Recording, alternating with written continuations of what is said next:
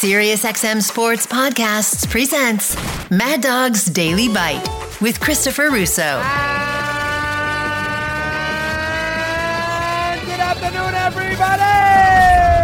Listen, I think the first thing you got to do is just discuss the big picture, and it really began on Saturday afternoon with Minnesota. Although the game significantly didn't mean a whole hell of a lot, the Vikings, unless you consider 2-seed and 3-seed in home game in the second round of the playoffs.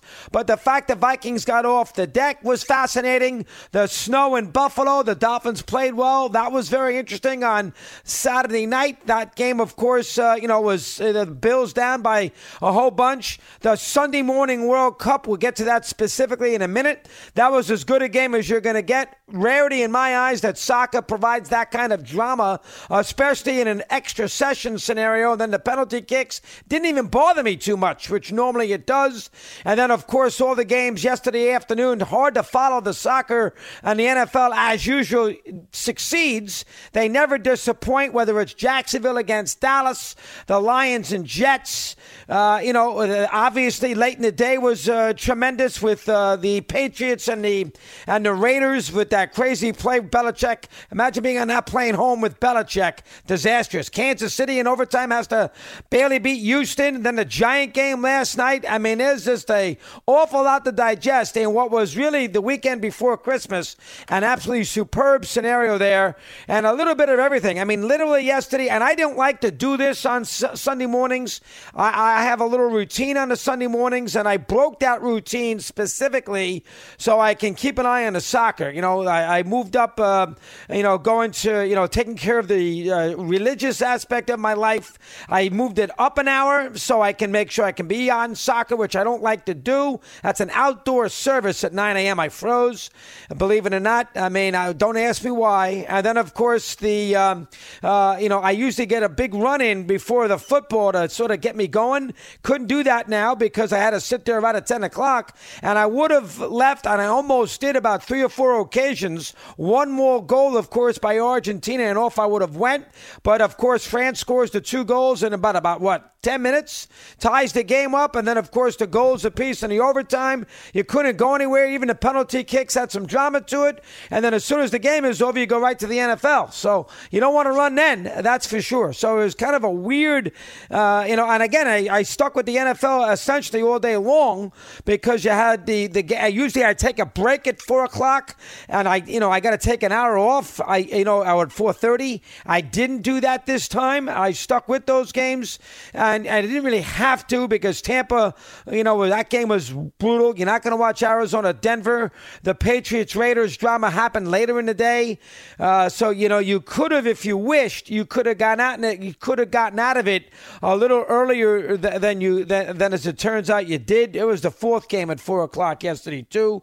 But I stuck with it. And then, of course, the game at night, although Collinsworth made the game out to be 86 Parcells against Gibbs, old NFC East. It wasn't that good. I mean, these teams are fighting for the 7th seed, Chris. Jeez. I mean, to compare it to the old NFC East days with LT and, John Riggins was a little rough. But, I mean, still, the game was competitive. That's all you can ask for. And full of drama there at the conclusion around 11:30 at night. So, really, I sat, and I'm sure most of America did anyway. We'll try to get some ratings for you as the day moves along because we'd like to see what the World Cup did on Fox. It's a great lead into the NFL. The game goes into the penalty kick scenario, so you figure that's going to be very, very dramatic with the rating.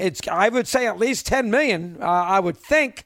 And then the NFL is going to provide what it provides in the game at night because it's 2 Northeast teams, 2 big markets, close, right down to 11:30 at night. You'd think that game, too, had a lot of juice. So from that standpoint, really it was an incredible Sunday of sports. I did not watch a lot Saturday. I did see the last 7 minutes of Minnesota. I certainly watched a good part of the Miami-Buffalo game.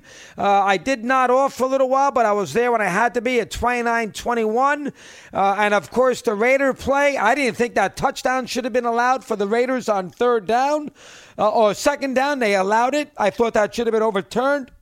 And then the Patriots, Stevenson and Myers must have thought they trailed instead of being tied. So really a lot to digest in the course of our Sunday. But I guess since it started today, I'll start with the soccer. And again, first off, the big stars played great. Messi played great, scored a goal, penalty kick, the whole bit. The kid from France, Mbappe, played very well too. He had a tremendous day with the 2 goals. It had a comeback. Lots of times that team who scores first in World Cup play usually wins. There's only one team that scored first and lost in a roundabout play. Now, they got tied, certain teams that scored first, but they ended up winning the game, even a few of them on penalty kicks. Japan led 1-0 and ended up losing on penalty kicks to Croatia. But that was the only team that scored first and lost. And it wasn't for that big save that the goalie from Argentina made, they could have been the second, and that happened in overtime. That's the first thing. The second thing is there's very rarely any offense in the extra sessions. First off, to me, the soccer should be sudden death and not 2 15-minute periods. I'm assuming that they play sudden death. They're afraid that teams will just basically play conservatively, not try to score, and await the penalty kick segment, and that is why they don't do it. But, I mean, sudden death should be where you go. It should not be, well, let's play 30 minutes and see who wins. It should not be a mini game inside a game, and that's the way they do it in World Cup play, and I don't like that at all. But I'm assuming that the reason why they don't do it the other way, which makes the most sense, is if you just do it in sudden death, a team will sit there and basically play catch in the middle of the field waiting for the penalty kicks where it's a crapshoot. That has to be the reason. But I went to go look again yesterday at the start of the first 15-minute session. Did you know there wasn't one goal scored in the 6 previous overtime games in the knockout round? There wasn't one goal scored in any of the 6 previous games. All the 6 previous games went into the penalty kicks. But in this particular game, 2 goals were scored, much less 1. I mean, they scored 2 goals in this. Each team scored a goal. I mean, which is really hard to fathom that both teams scored a goal. That was a cursory look at the previous round robin, I should say, knockout games that went into extra time. Maybe I read it quickly wrong, but I don't think anybody had scored. And yesterday, France and Argentina scored a goal apiece. Then you come, of course, with the penalty kick thing. And I don't like the penalty kicks. It's stupid. It's not the way they should end these championships and these World Cups, by kicking it from 12 yards. But, I mean, I guess they don't. I mean, to me, there's got to be a better way to do it. I mean, I don't know. Don't ask me what the way is. I'm sure they've examined it. I would allow unlimited substitution so teams are fresher. Maybe I take a couple of guys off the field and make it a 7. I don't know. There's got to be, so you create more offensive space. Whatever the case, to end your World Championship by basically, trying field goals. I mean, it's a little weird. But again, it's not our game. And if that's the way they want to do it in South America and, of course, in Europe, I guess let them go do it. It's their organization. If FIFA, that's what they want to do, that's what they do. But the bottom line is, even in this particular scenario, it didn't get you too crazy because the game was so good. I mean, very rarely do you have such a topsy-turvy game in soccer. The field's too big. It takes you forever to get the ball, to a scoring position. Everybody's trying to make the perfect play. I mean, when the shot's not on goal, the goal kicks it, 2/3 of the way past the, 2/3 of the way the length of the field.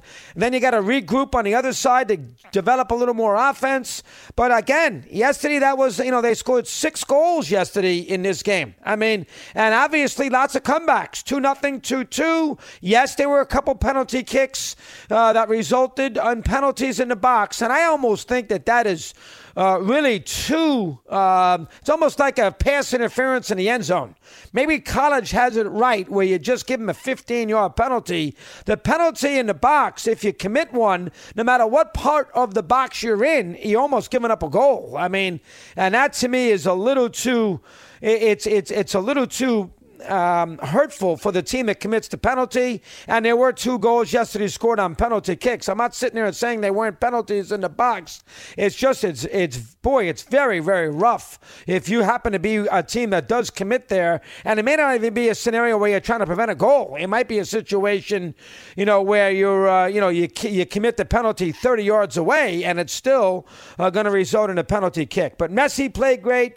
Did his job. I don't know enough about him to get a feel of him. I mean, I guess he's well-deserving.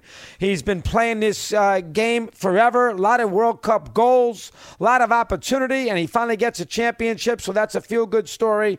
France trying to defend, did a superb job with the 2 comebacks. Again, they had that one opportunity. There were 2 big opportunities at 3-3.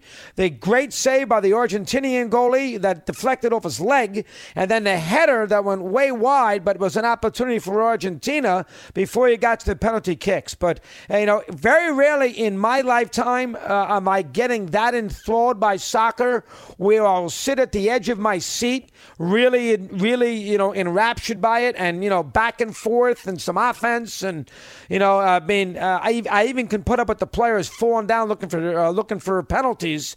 And I even could deal yesterday with the penalty kicks, because the game was so riveting. And, it was just a tremendous, tremendous game, even for a non-soccer fan like myself, who's not going to follow it on an every day or an every week or an every month basis. I will follow it every 4 years to a degree with the World Cup. And yesterday it did not disappoint.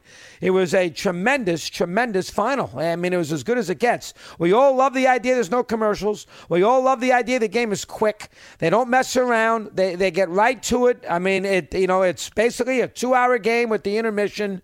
And, yesterday went a little longer. And if they went past 1 o'clock, Fox would have had to live with it. And they would have gone to their local football late. I mean, everybody asked me that today. What happens if, in fact, a game ended at about 12:57? What happens if it took a little longer in penalty kick time and it was at 1:08? Well, I think what they probably would have done, I don't think they would have gone to FS1. I mean, I don't think you can play 3 hours on Fox and then all of a sudden tell your audience that's not there necessarily for the NFL. Oh, by the way, now you're going to go to FS1 to follow the end of this. I mean, a lot of the average fan doesn't know where FS1 is. You couldn't find it it's FS1 for a reason. A lot of guys don't even know where it is. It's an obscure channel. You got to find it.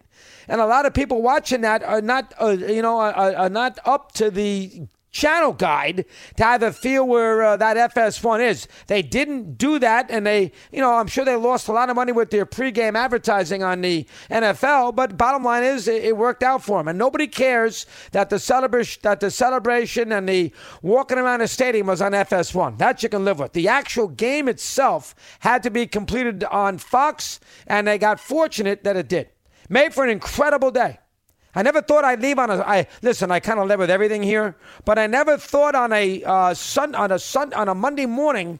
There's only been a couple times where there was a big enough sporting event on the weekend which superseded NFL, and very rarely in December when there's no college football and no baseball.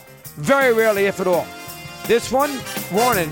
Want more Chris Russo? Listen to Mad Dog Unleashed weekdays from 3 to 6 p.m. Eastern on Mad Dog Sports Radio, Sirius XM Channel 82. Mad Dog Daily Bite is part of the Sirius XM Sports Podcast Network. If you've enjoyed this episode and want to hear more, please give a 5-star rating and leave a review. Subscribe today wherever you stream your podcasts.